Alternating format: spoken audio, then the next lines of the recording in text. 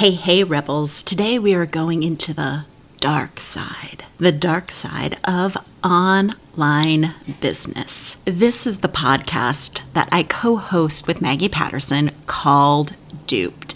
And during this podcast, Maggie and I have a fascinating conversation about what I call the bro marketing binary.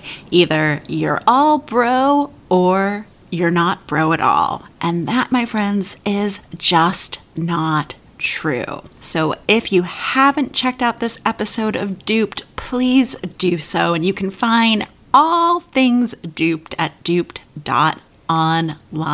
Also, if you are looking for an alternative to bro marketing, I do have a new free training out called the Bro Marketing Breakdown, which I break down why bro marketing works and what the alternative is. And you can get that at bro.marketing. Yes, that is the URL, bro.marketing.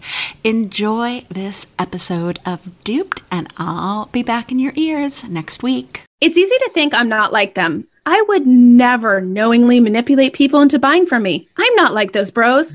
But it's way more complicated than that. It's not a bro marketing binary.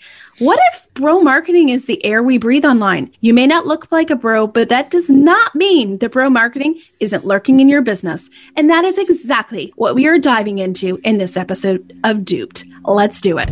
Welcome to Duped, a limited series podcast which explores the dark side of online business. If you've ever felt like you've been duped by a celebrity entrepreneur or coach, or watched with wonderment while people do downright dirty things to grow their business, this is the show for you.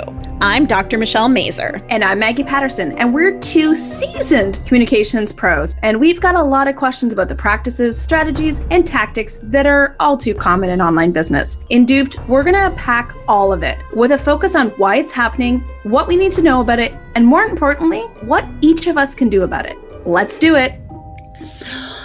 What is bro marketing? I think it's really important to define this term because it's thrown around so much in online business. And the way that I define bro marketing, it is the use of psychological triggers. Think of Robert Cialdini's book, Influence, and his weapons of influence. So scarcity, reciprocity, authority, all of those, plus other persuasive hacks. And these weapons and hacks have the goal of shutting down critical thinking without our consent most of the time. And the end goal is just to sell more products through manipulation and coercion. Essentially, bro marketing is a very specific type of messaging. And we see it all the time in online business because this is the messaging that relies on swipes and formulas and templates to increase conversion with psychological trickery. Michelle, can I just stop you for a second? Sure. So is this all those experts in sales psychology? Is this what they're focused on? Psychological trickery? Yes. You know how much I love people on the internet who claim to be experts in sales psychology based on nothing. I know. Based on, I have some swipes that I probably swiped from somebody else. Womp, womp, womp. This is how this episode's going to be. We're a little fired up. We are fired up. Oh my gosh. So that really shows that this type of marketing is everywhere. And I am trained in persuasion. I taught persuasion at the university level. And I'll never forget the first time I was exposed to bro marketing. I was brand new to business and I signed up for a celebrity entrepreneur's 3-part video series launch. And I know, I didn't know any better, right? I just didn't know, Maggie. And I sat down to watch the first video and he started advocating for manufacturing authority. And he said something like, it's easy to be worried that you aren't really an expert or you're not an authority in the thing you want to build your business around. Don't worry about it. You can manufacture authority by using a rags to riches story. And in my head, I'm like, red light, sirens. Like, what the heck is going on here? Like, that is so unethical. But then the other part of me was like, well, he is making all of this cash, so maybe he has something worthy to say. And I didn't sign up for that course, I'll be happy to tell you, but I'll never forget that moment. So Maggie, do you remember the first time you thought, something is just not right here with how someone was teaching you marketing? So, I thought a lot about this, and I feel like this has been the feeling I have had since day one, because I have a very traditional marketing background and, had spent years in corporate marketing. And the funniest one of these is it was the big launch period for a program that shall remain nameless that I took way back in 2013.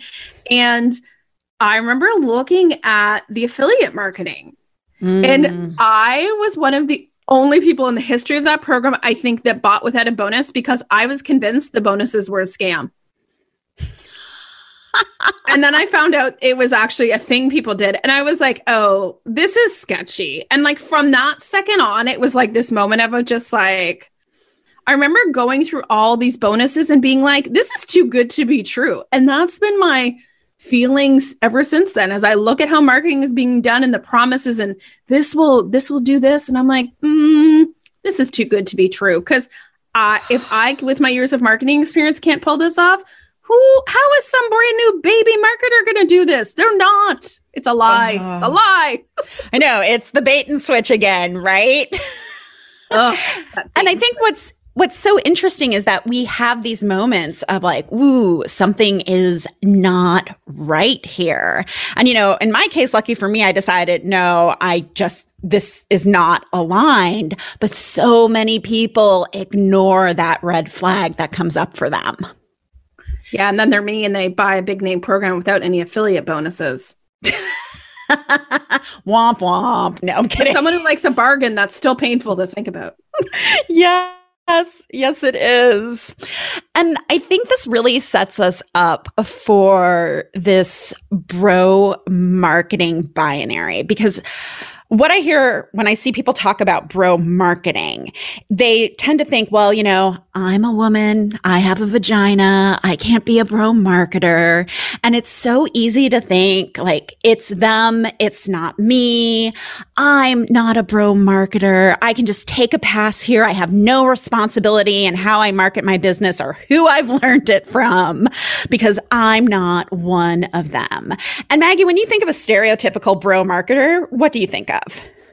There's a baseball hat. Yes. And a Lamborghini or a Ferrari. Take your pick of, high-end luxury cars. Yes. I do think there's some Teslas in the mix now. Oh, yes. Teslas are very environmentally big. Conscious. There's often a luxury home that's not theirs, and or a yacht. Sometimes there's a yacht. The yacht ones really make me laugh, because I'm like, no one believes you bought this yacht. Come on. Oh, yeah. Or a private jet. Yes. And, if they're not in a baseball hat, they're in a suit. And it's very like this very toxic alpha male energy. And I think that's what we've been trained to think of as the stereotypical bro marketer. I know that's what I thought for a long time. I was like, oh, this person's fine. It's not this scary dude lying on a Lamborghini and all his money. Exactly. It's so easy to look at that stereotype and be like, oh, well, this person is safe, or this could never be me.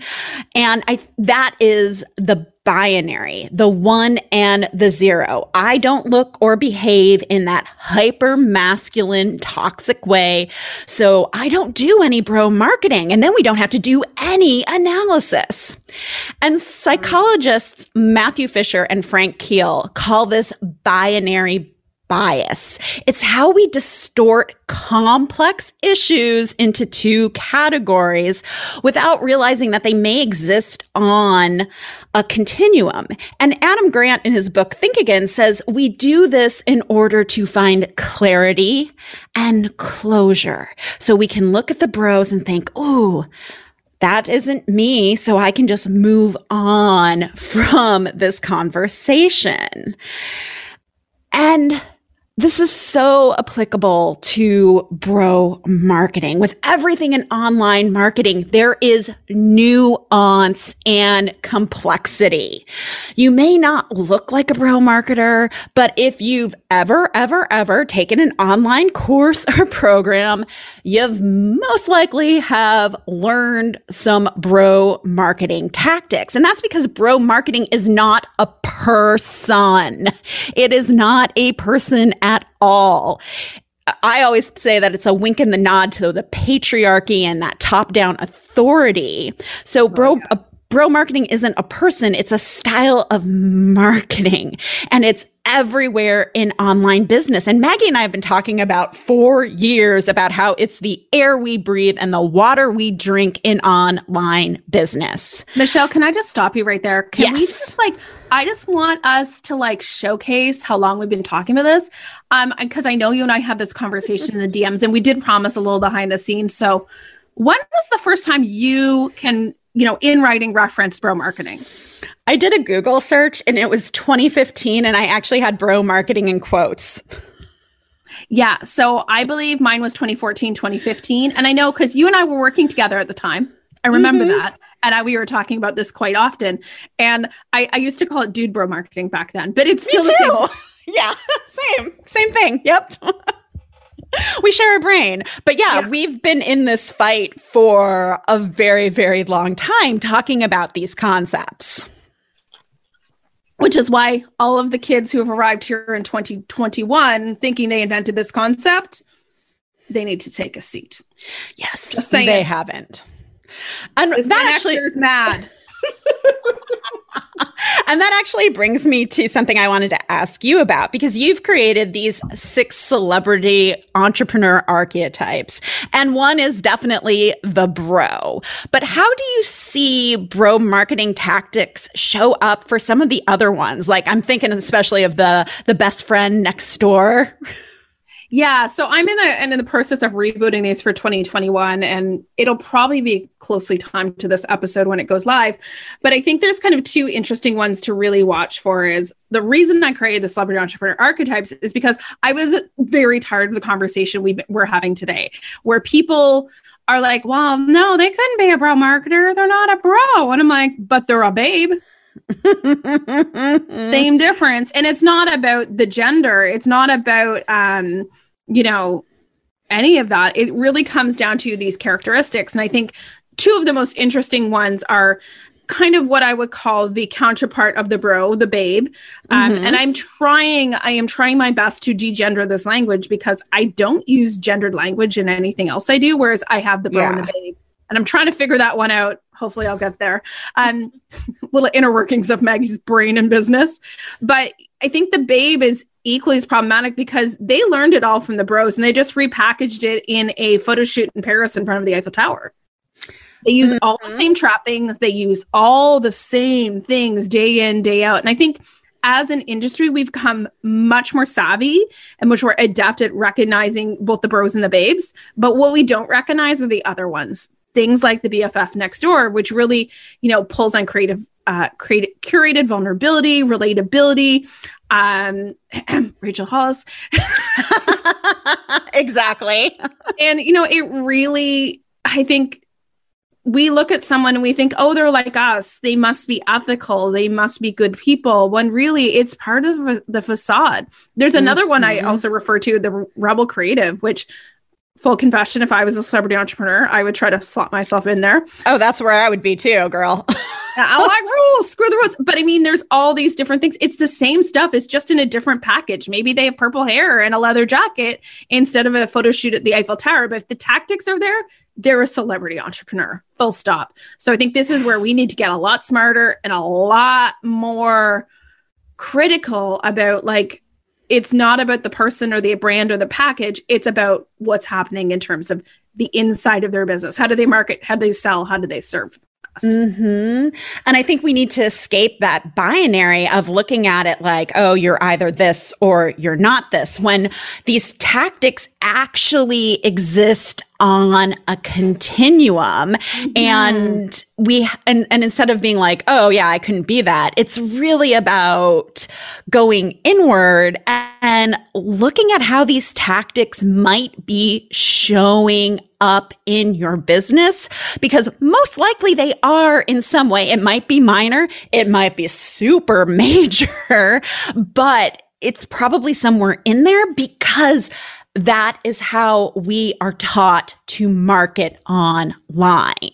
And with that, that really brings us to like, what can we do about it? What are the solutions to the bro marketing binary? How do we de-bro our businesses? And I think it's important to first discuss about how we got here. And I read this fascinating concept in Adam Grant's book, Think Again. And he discussed a concept called idea cults. And I fell in love with this immediately because cults, like you, Maggie, is one of my interests. And I feel like online business is one giant idea cult. And Grant defines an idea cult in a very cheeky way, but it brings home the point as groups that stir up a batch of oversimplified intellectual Kool-Aid and recruit followers to serve it widely. So they can create a course of regurgitated information, and then they recruit affiliates and fast customers to serve it up to the masses. Can I just make a distinction here? And this is based, like, ripped from the headlines. I see people constantly talking about this as an online coaching problem. It's not a coaching It's problem. not. Online business, it's not just about coaching. It's about the masterminds. It's about the courses. And this is like on my literal last nerve. So this is not, we're not calling out cultures. This idea cult here is all of it. All of it. Yeah. I mean, it's anything that tells you there is one way to do something. And there is a leader of that saying, no, this is the only way to do this. And all other ways are bad. Because that's what Adam Grant says is like the test for understanding if you're in an idea cult or not. And I think looking at it as a cult is a little bit helpful. I know this is coming up in our next episode because Steve Hassan, who is the creator of the Byte model and has a book called The Cult of Trump, which I just read, he argues that instilling phobias is integral to the cult mindset. And what's really interesting here is the phobia that these celebrity entrepreneurs instill in each and every one of us is if you don't market this way, you won't make any money. And honestly, anytime I teach anything about bro marketing or my bro marketing overthrow workshop, this is the number one fear people have. I'm never going to make any money again if I don't market this way. That's the phobia. And frankly, it's just not true. And I know we're going to get there in a minute. But Maggie, what do you think of idea cults?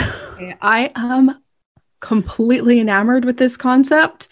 And I actually did a bunch of research related to this with Adam Grant. And I think one thing that really stood out to me in the context of online business, the difference between a cult and a culture is the ability to have a dissenting opinion.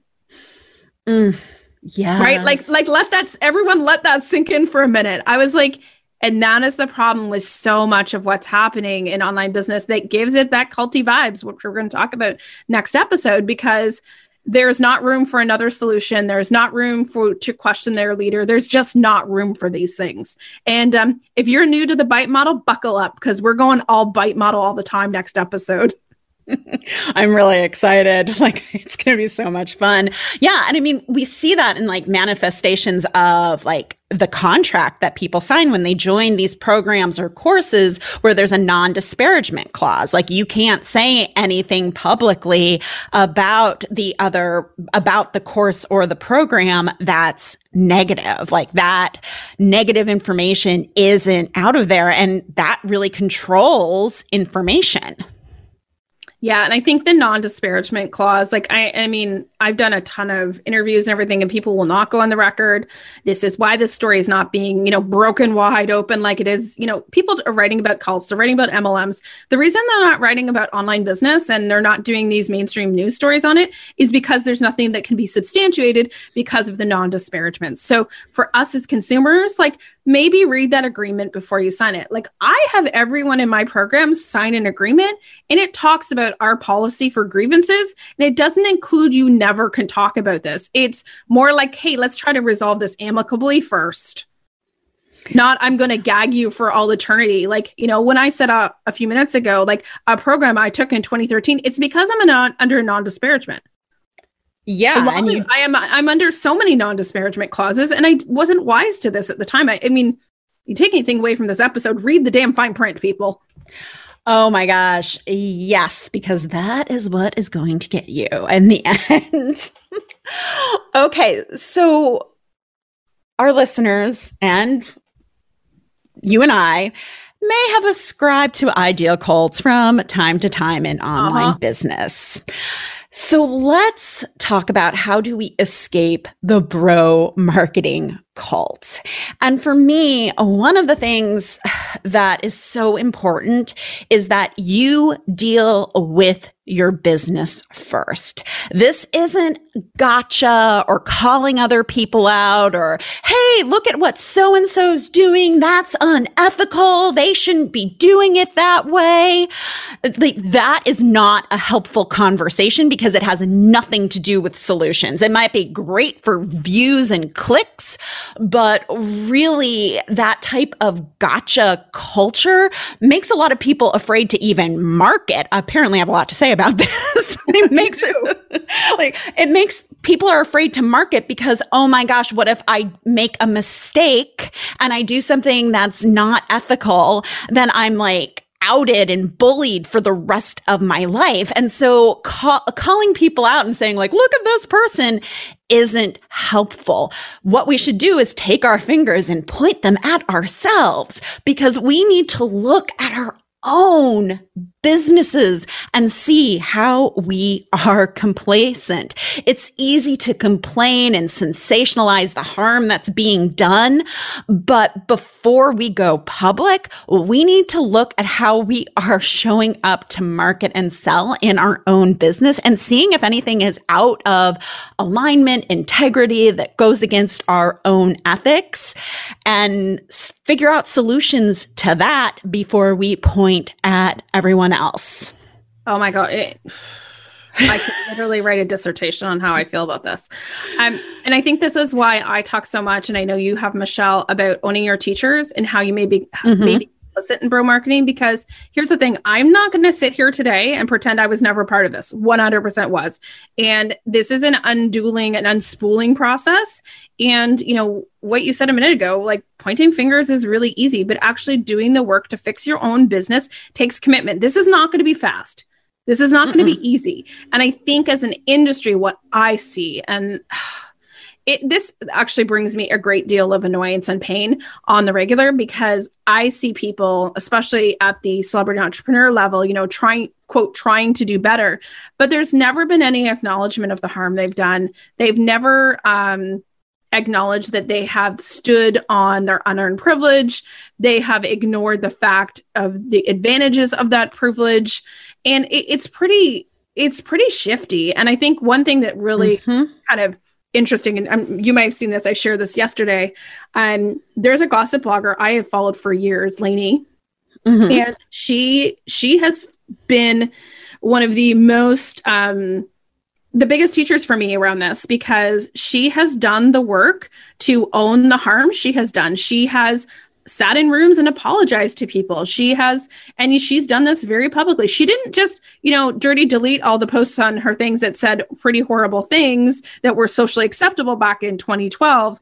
She's put warnings on them. So, there is a record of her role within that industry and the harm she has done, and she's done the work to repair it. And I think that that's what I want to see more of. I'm not saying everyone needs to get out there and air their dirty laundry, but maybe look at what your role in this and stop pointing the fingers for a few minutes and figure out what you need to do to repair what you're doing. And this podcast is part of my reparations.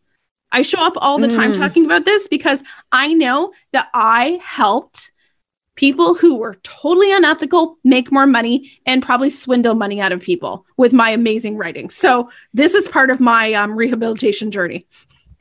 Yeah. And I mean, and owning that you're just not bypassing who your teachers were. You and I've both talked about hey, these are the people that I've learned from. I've learned from people like Amy Porterfield and Erica Learmark and Tara McMullen.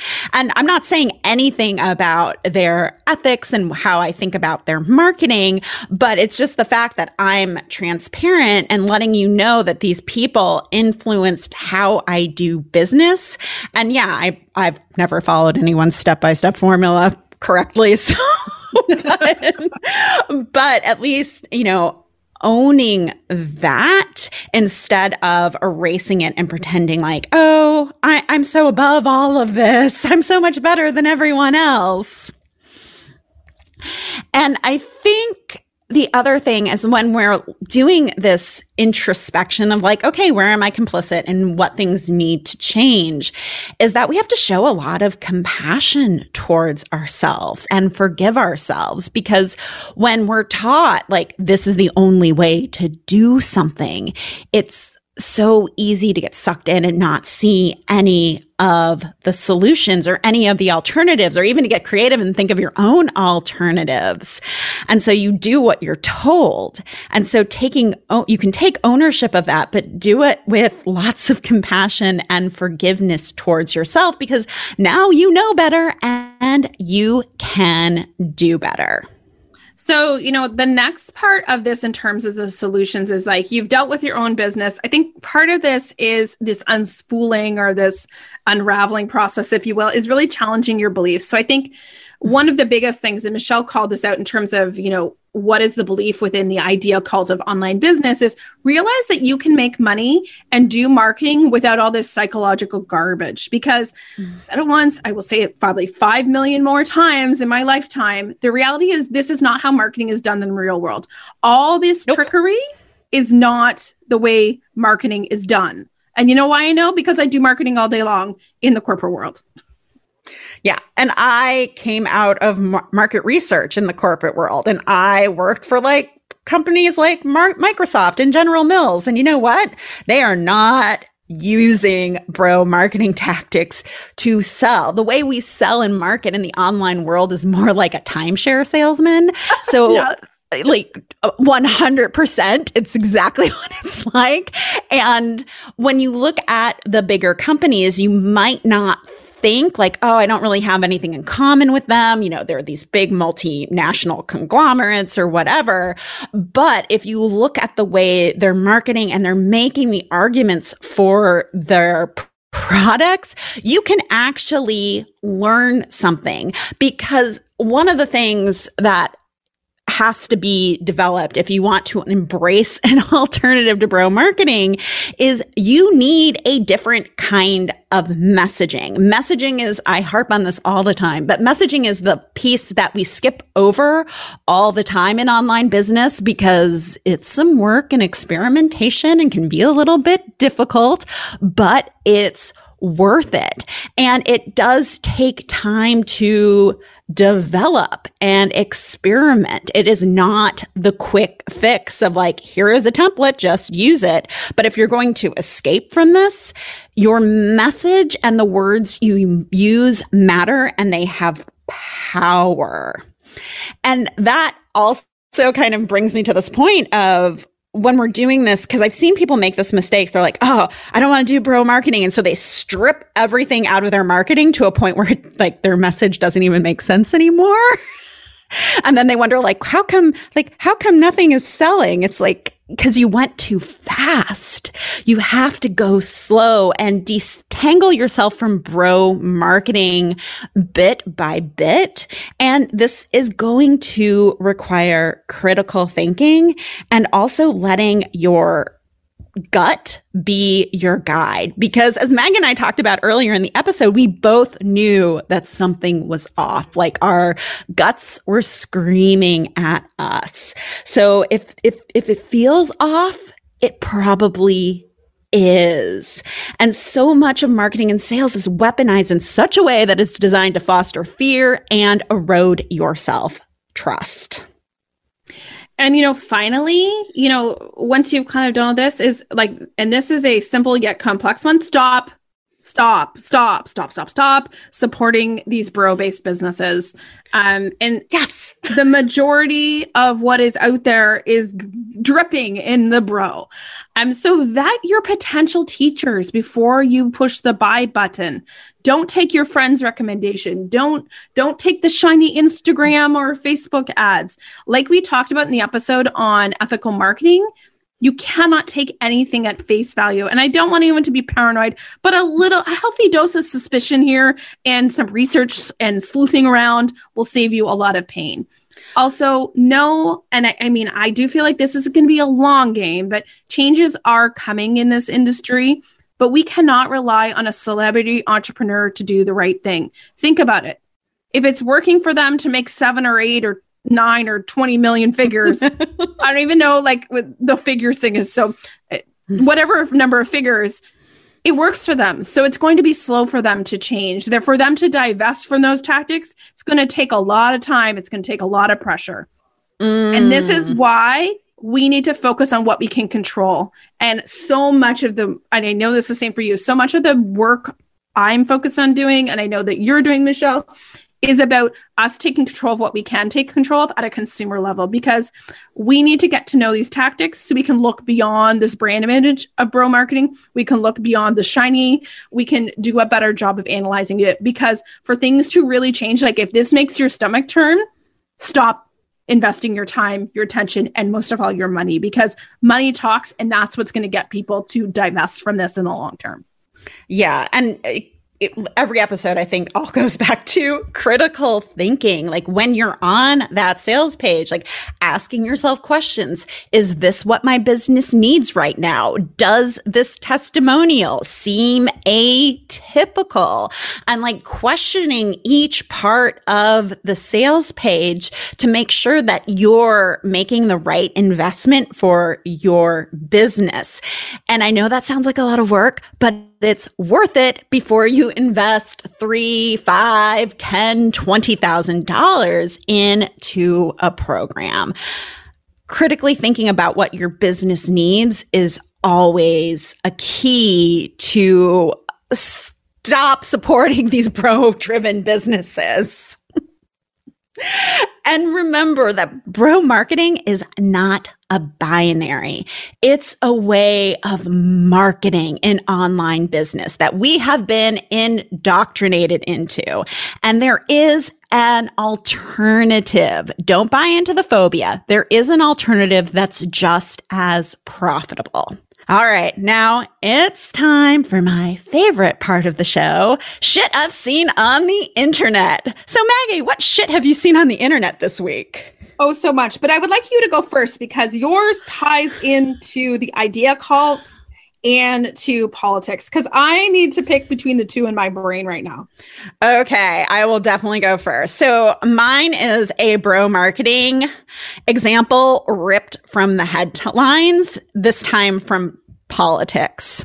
And it comes from this New York Times report about how President Donald John Trump basically bilked his supporters out of around $122 million by using pre-checked boxes.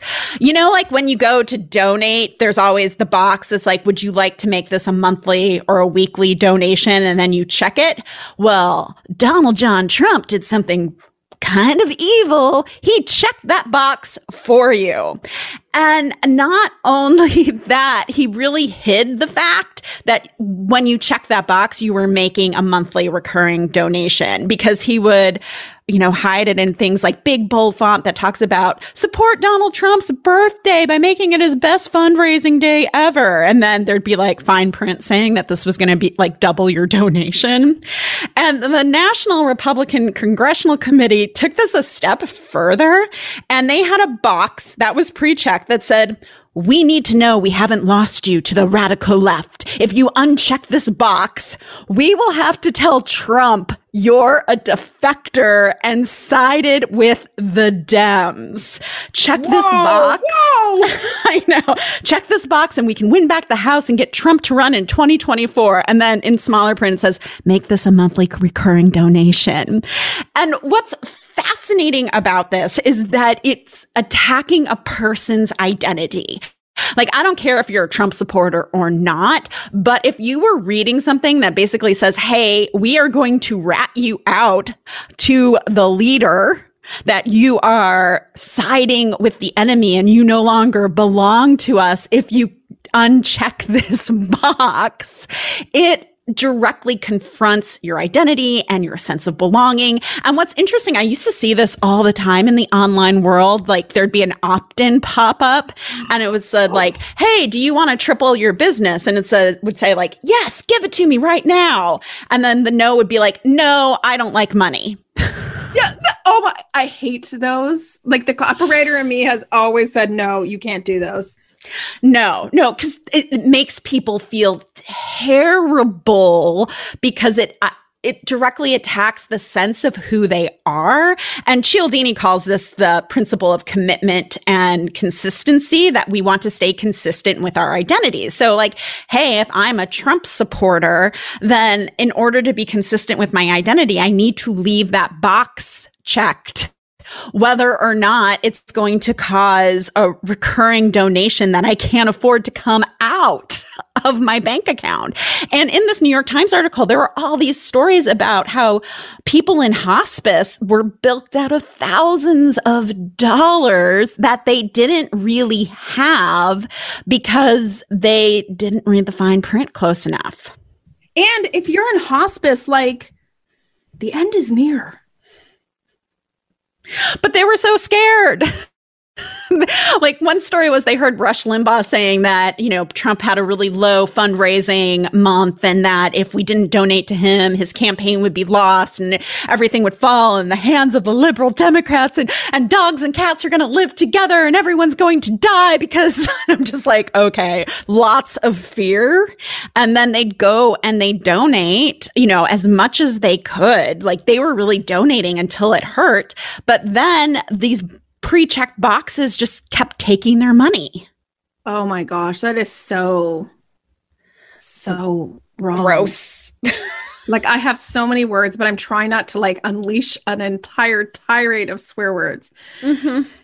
Mm-hmm. Oh, that was a good one. This is going to be a tough act to follow. But this is actually something you and I talked about a few weeks ago. And it's a trend I've been noticing more and more of. Is everyone ready in the online business world? And it's this thing of and I see it happening around different platforms. So I have built X platform, therefore you must follow me. So I see it around Instagram and YouTube. I'll use a YouTube example. So I'm now the expert on YouTube, and I have all these followers because, you know, I teach you YouTube. And it's this really weird circular thing that they gain more followers because they're teaching that platform. So, yes. You know, it's an inflated thing. So anyone who's built a business around a platform, I think we need to ask better questions about, because, you know, oh, this worked for me, it'll work for you. And it's like, well, I don't teach Instagram. I don't teach YouTube. So will it really work for me? Like, and that is a good question. And I see like the people that I have seen with the most rapid growth on those platforms, it's because they're teaching the platform. Yeah. And I've seen people who teach the platform do this well, where they give very specific, like if you're a product-based business, they give very specific product-based tips and advice on how to grow a following on Instagram. And they also talk about the fact like, hey, you don't need 50,000 followers like I have in order to have a successful business. There's that other supporting message that you need to be looking for. Because if they're just building their audience because they talk about Instagram and that's their platform, it's going to be super easy for you to build a large following because people want that information. But if it's the whole, if I can do it, you can do it fallacy, then it just won't work for most people. Yeah. And it's like a self-fulfilling prophecy. Like, I'm sure if my account tomorrow switched to being Instagram tips and tricks on Instagram, that I would like double my following relatively quickly, because people are desperate for this information. And I noticed it because I'm always like trying to stay on top of these things as a marketer and a business owner. And I noticed over time, like all these people that talked about Instagram, I'm like, their followings grow really fast and their claim to fame is built on, it's so, do you see the circular logic here and why I'm calling this shit I saw on the internet? Because it is so confusing, and I am a marketer and it's done my head in. Yeah. Once again, it's like nuance and critical thinking. Like if you're, and there are lots of great Instagram classes out there or YouTube classes. I don't want to say there aren't, but asking yourself if their main argument they're making for why their process works is because it worked for me, keep going and find somebody else. Yeah. And I think one of my absolute favorite Instagram kind of teachers, mentors, whatever you want to call her, she has like 6,000 people, and she has said like, it's because my energy has been spent on growing my clients' accounts. And I think as a marketer, like that appeals to me because that's definitely been my story. Like my energy is focused towards my clients, not always towards my own stuff. So well, I think both of these are a great example of how we can be duped online. Yes. So until next time, if you love the show, please leave us a 5-star review wherever you listen to your podcast. And you know what would really help us reach more people? If you shared this show with a friend. Maggie and I are on a mission to reach more people with these conversations so they don't get duped. And as always, all of our show notes are located at Duped Online. So until next time, be safe out there, do your homework, do some critical thinking, and don't get duped. Thank you, everybody. If you enjoyed this episode, please rate or review us on Apple Podcasts so more people can find the show. To learn more about Duped, you can check out our website at duped.online for show notes and more details about your hosts.